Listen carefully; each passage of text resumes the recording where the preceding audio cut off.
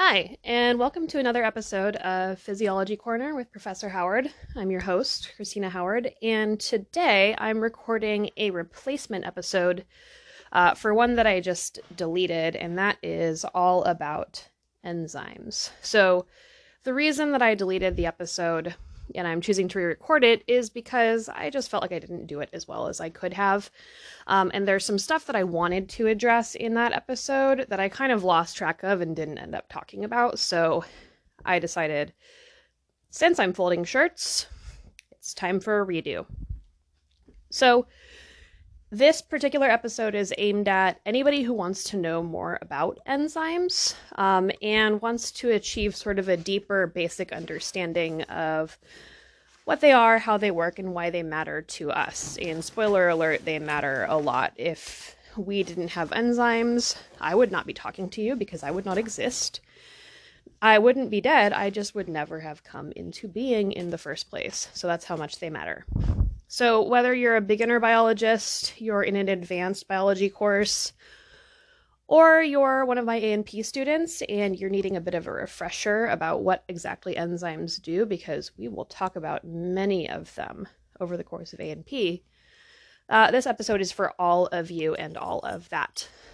So I'm going to start at the very, very beginning, and that is thermodynamics. And if you're rolling your eyes or you're going to push the pause button and turn the episode off, don't panic. We won't spend that much time on thermodynamics. It's just I need to explain the why of having enzymes.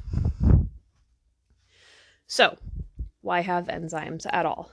Well, chemical reactions, and we're basically made of chemical reactions. So the way that we stay alive is chemical reactions. The way that we digest and use energy from food is chemical reactions. The thoughts and feelings that you have that make up your personality and your experience of the world, those are chemical reactions as well. So they should matter to you. They are important. Here's the deal. The universe is extremely large, and the compounds and chemicals in it are extremely diverse. And as long as there is even a little amount of heat, so we're above 0 Kelvin, given enough time and enough thermal energy of atoms banging around, knocking into each other, all reactions would occur eventually, but we don't have time to wait for eventually. So you can increase the likelihood of a particular reaction happening if you heat up the system, because that results in more atomic collisions and therefore more opportunities for atoms to interact with each other in a way that arrives you at the chemical compound you want. But even that doesn't increase the odds or likelihood enough for biological systems. So instead of waiting around for the reaction that we want to occur, biological systems use two tools to make the chemical reactions that we want to have happen. The first tool is, of course, having cells. So if you enclose specific chemicals in a little bag of water, that means that they're constrained by the cell membrane and therefore more likely to run into each other. But at the atomic level, the cell is still a very large place. So in order to further increase the likelihood of favorable chemical reactions, you add heat and enzymes. So for cells with mitochondria, heat is a waste product of oxidative phosphorylation. So if you're performing aerobic respiration, you're going to give off some heat, and that helps. But in addition to that, you want to have enzymes. And enzymes are proteins, which basically take two things that you would like to react together, sometimes two or more things, and holds them physically near each other in a way that increases the likelihood of the reaction that you want to take place, and also increases the speed at which it takes place once you initiate the reaction. So the energy necessary to stimulate a chemical reaction is called the activation energy. And this also includes the element of likelihood, meaning if you left everything else the same, how likely would the reaction be to proceed? Without enzymes, the activation energy is high and the likelihood is low. With enzymes, the likelihood of a given reaction is increased because you're physically holding two reactants near each other, and also the activation energy necessary to cause that reaction to begin is lowered. So through the work of enzymes, lowering activation energies and increasing likelihoods, that's how the work of our cells gets done. That's how you burn fuel. That's how you use energy.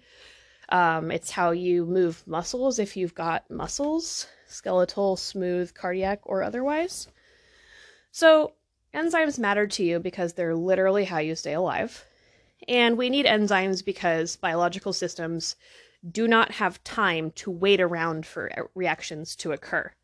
We need them to occur on a time frame that is making sense within our lifetime. So that's the why of having enzymes. Now we're going to go back to basics in a different way and address the what. So hopefully I've made the case to you about why having enzymes is good or favorable for survival. And now I'm going to pivot over to let's remind ourselves what enzymes are actually made of and in cells where they come from. So enzymes are proteins, and if you remember your biology of macromolecules stuff, you'll remember that proteins are long chains of amino acids, and they're typically folded up into some shape. So let's begin with amino acids. Amino acids are an essential nutrient, and we get these from eating proteins of other organisms. So you can eat animal protein or you can eat plant protein. Regardless, aside from the energy value that you get from protein, the other main reason to eat protein is so that you can take the amino acids from the protein you eat and use them to build up your own proteins. So there are 20 essential amino acids or so, and they all have different chemical properties, but a couple major things in common. And they have names that you might be familiar with. So tryptophan is an amino acid. You may have heard of tryptophan because it's often talked about as being the reason that you get sleepy if you eat turkey. Turns out that's not really true. Feeling full is the real reason, that you start to feel sleepy when you eat turkey, but tryptophan is a precursor for melatonin, which is associated with sleep-wake cycles, and so that's kind of where that myth came about. But regardless, my point is, you've probably heard of amino acids before. So amino acids are organic molecules, meaning that they are carbon-based, not that some nice farmer didn't use pesticides to grow them. That's a different thing. And amino acids have an amino group, which is on one side of a central carbon, and an amino group is an H2. And then they have a carboxyl group, which is carbon, oxygen, oxygen, hydrogen typically. And then on the other, so there's a central carbon, there's the carboxyl on one side, amino on the other side, and then there's just another carbon. So carbon likes to form 4 bonds. I've described 3 of them. The fourth group, is what's called the R group. And R is a placeholder, so it doesn't stand for a particular atom, but rather all amino acids have the parts that I just described, but they vary in their R group. So they vary from very simple, which is, if there's a methyl group in the R group, then that's methionine, which also happens to be the start codon for something I'll explain later. But there's lots of different other ones, and the R groups determine the chemistry of that particular amino acid. So some of them are charged, meaning that makes the amino acid strongly polar. Others of them are acidic.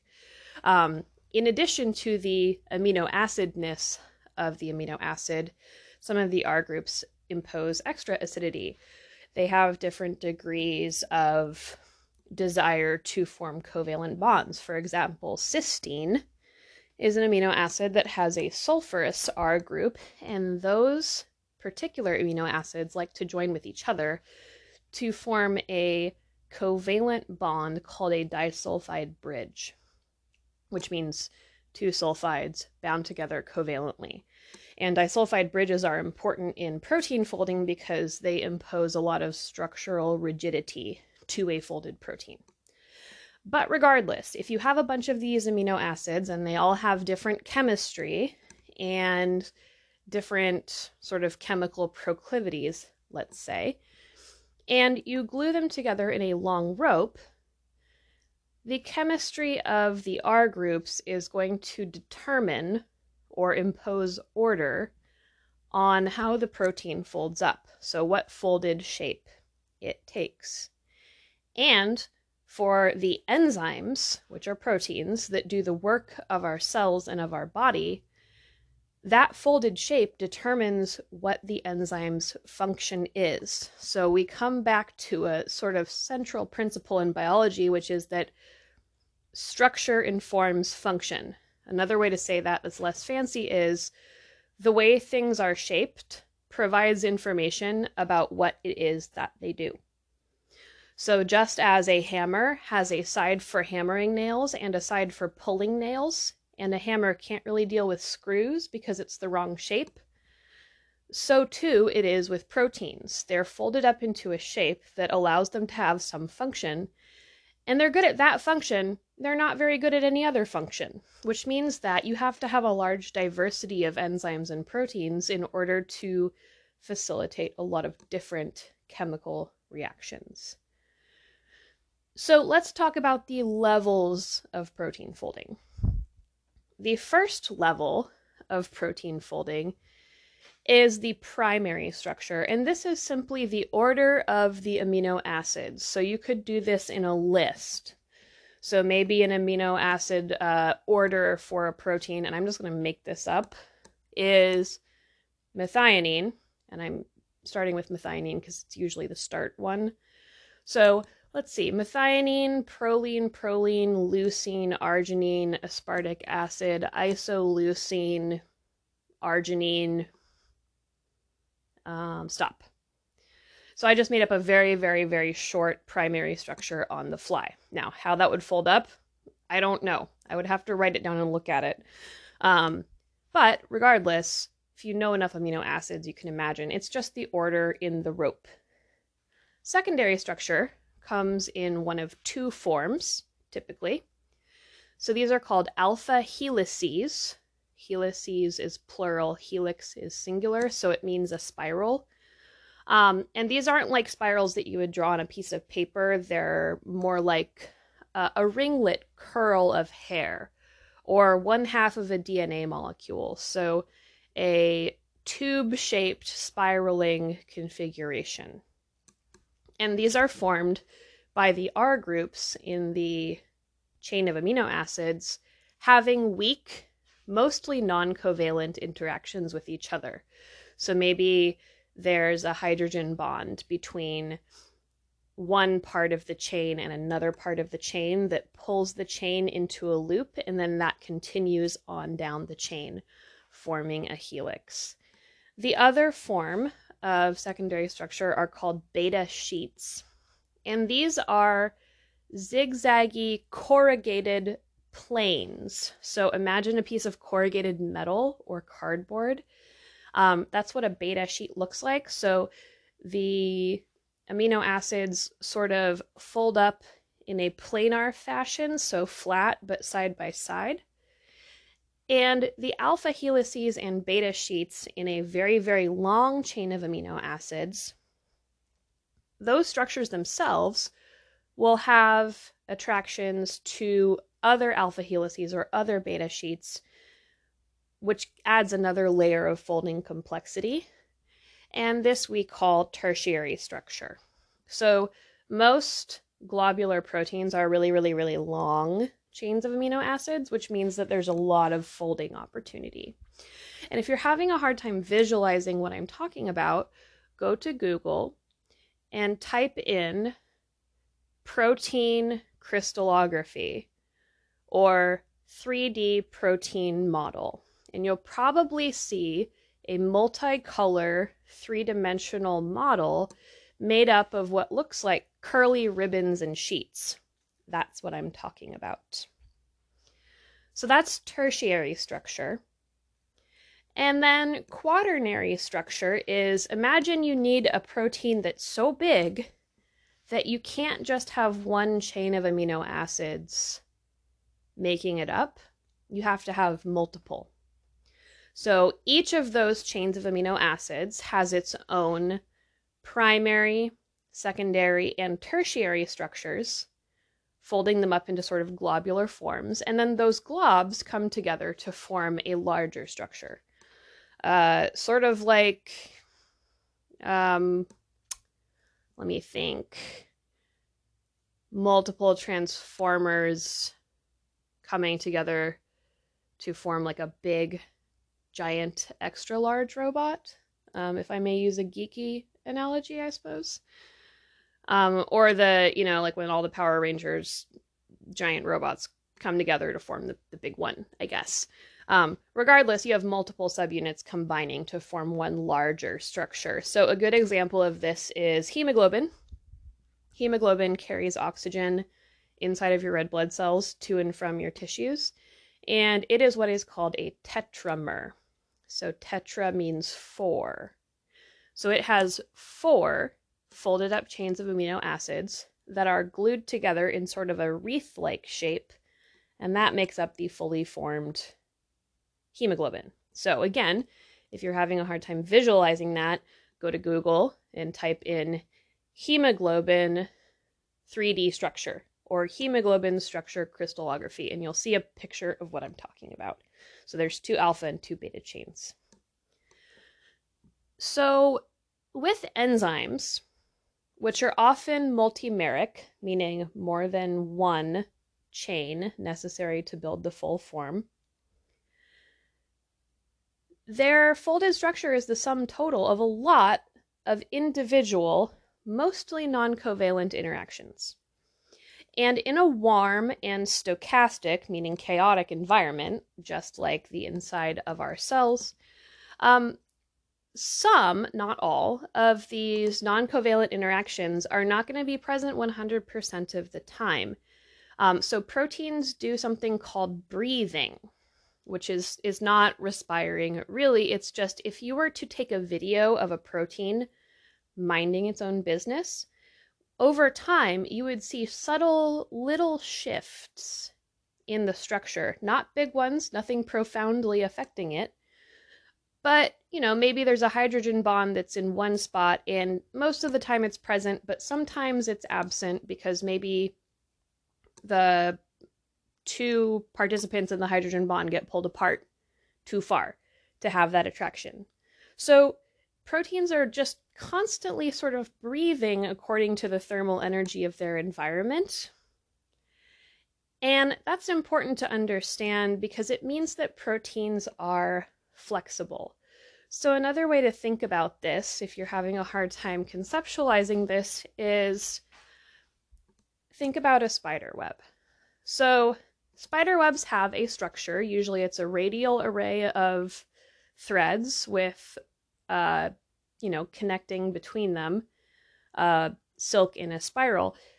If I bother one part of the spider web, that motion is going to translate through the web and deform other parts of the web, even the parts that I'm not touching by pulling on the web. Proteins are the same way. So they have and regularly experience subtle shifts in form all the time.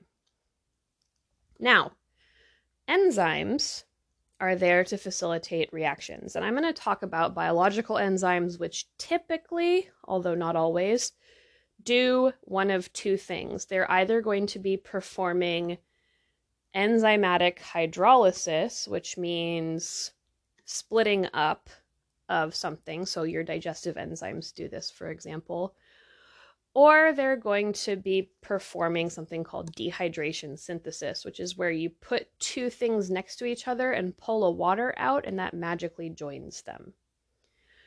So that is something that should show you that enzymes are capable of both building bonds and breaking bonds. And that's true. They are capable of both things. And in order to do that, they have to first grab onto the thing or things that they're going to be joining or breaking. So another function of the R groups in proteins is that when the protein is folded up, it's going to have some little dents or pockets on its surface that are the right shape physically and the right chemistry to bind to whatever the substrate of the reaction is. So, for example, if I have an enzyme that's going to perform enzymatic hydrolysis, maybe it's going to, maybe it's a disaccharidase. So it's going to split up disaccharides, meaning two sugars bound to each other. It wants to get those sugars separated from each other. So maybe that's what its job is. It's going to have binding sites on its surface for each of those sugars to land, so it can pull them apart. So the surface chemistry of the folded up shape of the enzyme is important, and that's what allows the enzyme to do its work. So it has to be the right folded up shape. Now, going back to my spiderweb analogy, how does an enzyme actually do its work? Well, in the case of my digestive enzyme, for example, let's imagine that it does the following. So it's going to bind to the disaccharide I mentioned, and when the disaccharide binds, and again, this is non-covalently, so van der Waals attractions and hydrogen bonding primarily, when it binds, that's going to send reverberations through the rest of the protein that change that protein's shape, just like if a fly lands in a spider web, the motions created by the fly struggling are going to be translated to the rest of the web. And in protein talk, we call this a conformational change, meaning there's a temporary and reversible change in the shape of the protein. Now, in the case of enzymatically hydrolyzing two sugars apart, what this conformational change is going to do is basically put strain on the bond that's connecting the two sugars, such that it's more favorable for a water molecule to run into that already strained electron sharing and split them apart. So conformational change is a reconfiguration of the folded shape that's temporary, and that's going to put strain on chemical bonds of the thing that binds to the enzyme, we call that the substrate, that changes the chemistry of the substrate. So in my example, maltose is two glucoses glued together. So if I'm talking about maltase, which is an enzyme that we all have and rely on, it's going to strain the bond between the two glucoses enough that a water molecule passing by will run into that strained bond and be split up between the two glucoses. So an OH will end up attached to one glucose and an H will end up attached to the other. And then we'll suddenly have two independent glucoses that are not bound together in the form of maltose. Once the split happens, the active site on maltase is no longer the right shape to hang on to the glucose because maltase sticks to maltose. It doesn't stick to glucose. So immediately upon the change in chemistry and the change in shape, once the reaction has been successfully catalyzed, now maltase just lets go of the two glucoses, and letting go causes it to undergo a conformational shift back to its original conformation so that it can catalyze the same reaction over again.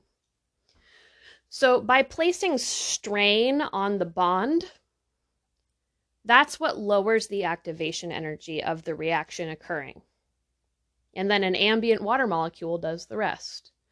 So going back to my example of thermodynamics and talking about lowering activation energy, it's physical strain on covalent bonding that allows the reconfiguration of chemicals to occur due to catalysis by enzymes.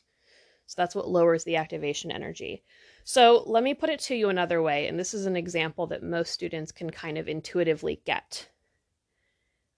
Think about one of those really, really thick rubber bands that you get that are holding broccoli together or asparagus, or maybe a really, really thick rubber band that you would use to hold a document together, for example. Regardless, the rubber of this rubber band is really thick.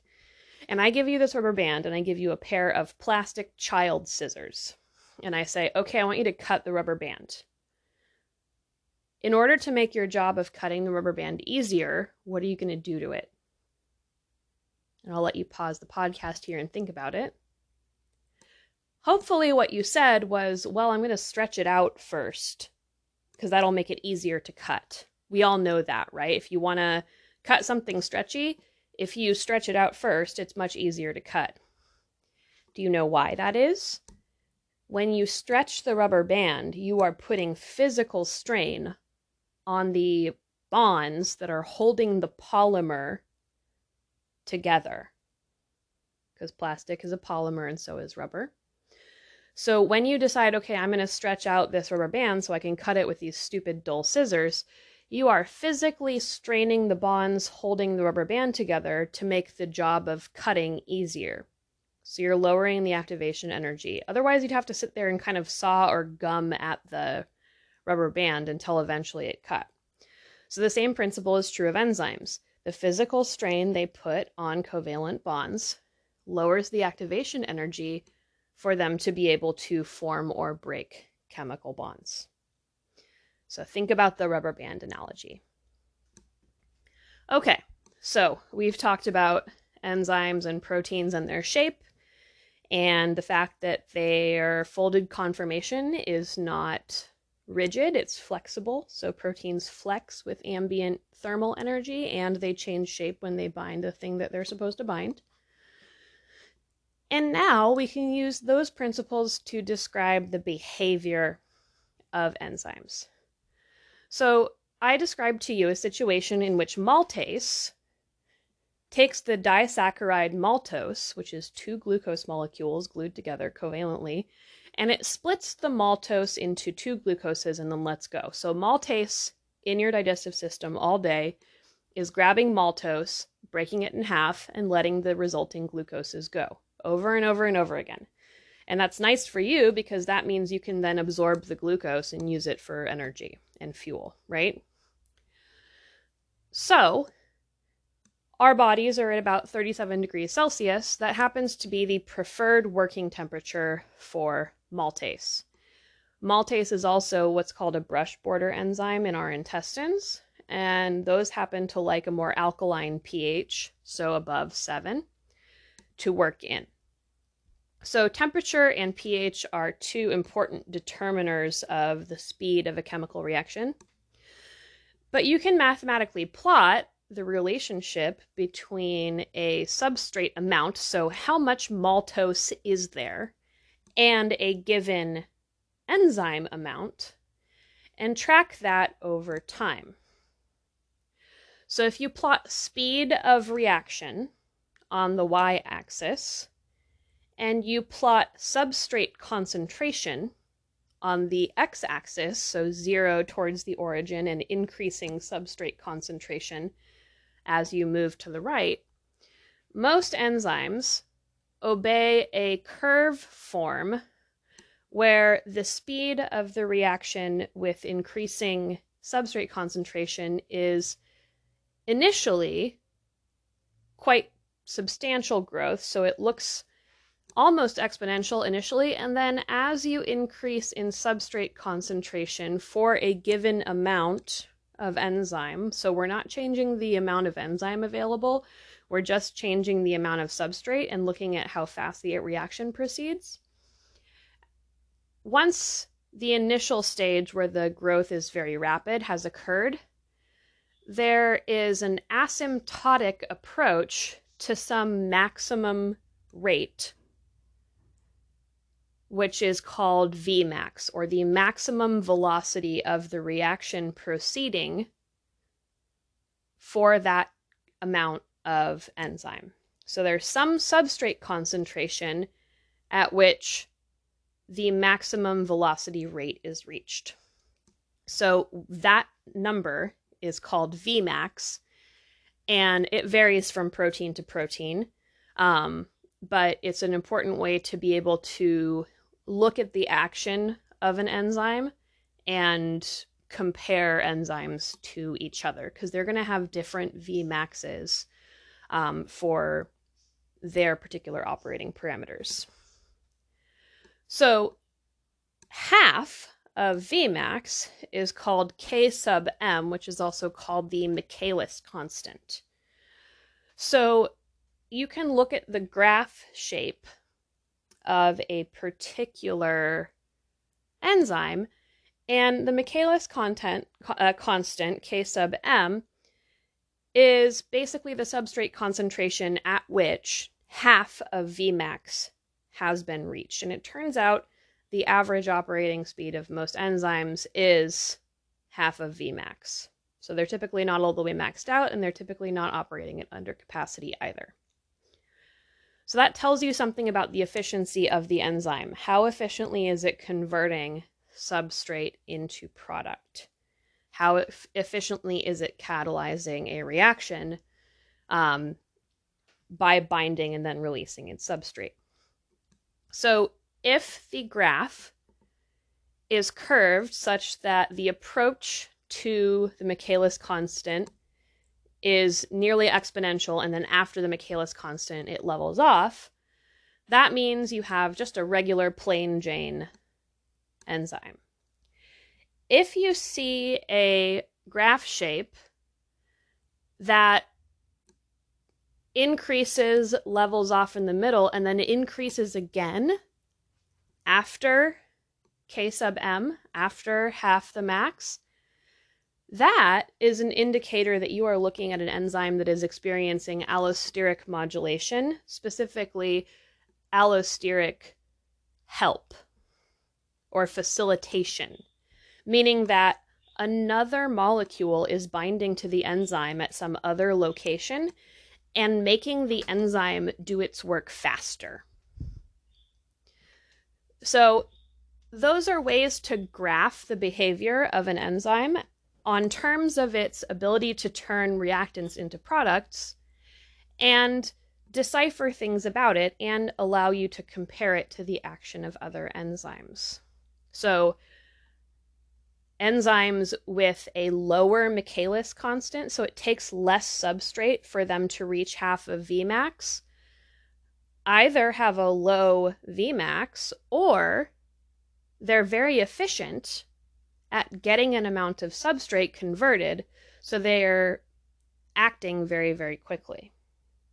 And of course, as I mentioned, you can tell by the graph shape whether the enzyme is just operating by itself or whether it has an allosteric facilitator or inhibitor. So if you saw a decrease or a depression in the speed of the reaction after some midpoint, then you would expect that that enzyme was being allosterically inhibited.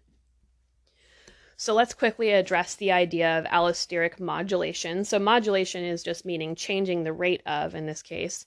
And then allosteric sites are areas on the topology of a protein that are not the active site, so not the place where the reactants bind, but rather another location. And the allosteric modulator, by binding to the allosteric site, is going to subtly change the shape of the enzyme in a way that either makes the enzyme better and faster at its job, or prevents the enzyme from doing its work. So this is a way to have a given enzyme that you can adjust according to your need by making allosteric molecules that either enhance the enzyme's function or inhibit the enzyme's function. The benefit of this is that you can use one enzyme for multiple different purposes in multiple different physiological contexts. You don't have to have a whole separate enzyme for when you want it to slow down. You can just slow the enzyme down using allosteric modulators. Same deal with speeding it up. So that's what allosteric modulation is all about. It's basically a volume knob on your enzymes. You can turn up the volume to make them go faster, or you can turn down the volume to make them go slower and be quieter. Okay, so that is all about enzymes, including addressing Vmax, or the maximum velocity of the reaction for a given substrate concentration and enzyme concentration, or the Michaelis constant, which is half of Vmax, and what those numbers tell us about enzyme function. So thank you for listening, and I hope this answered everything you want to know about enzymes and more, and I will see you in the next episode.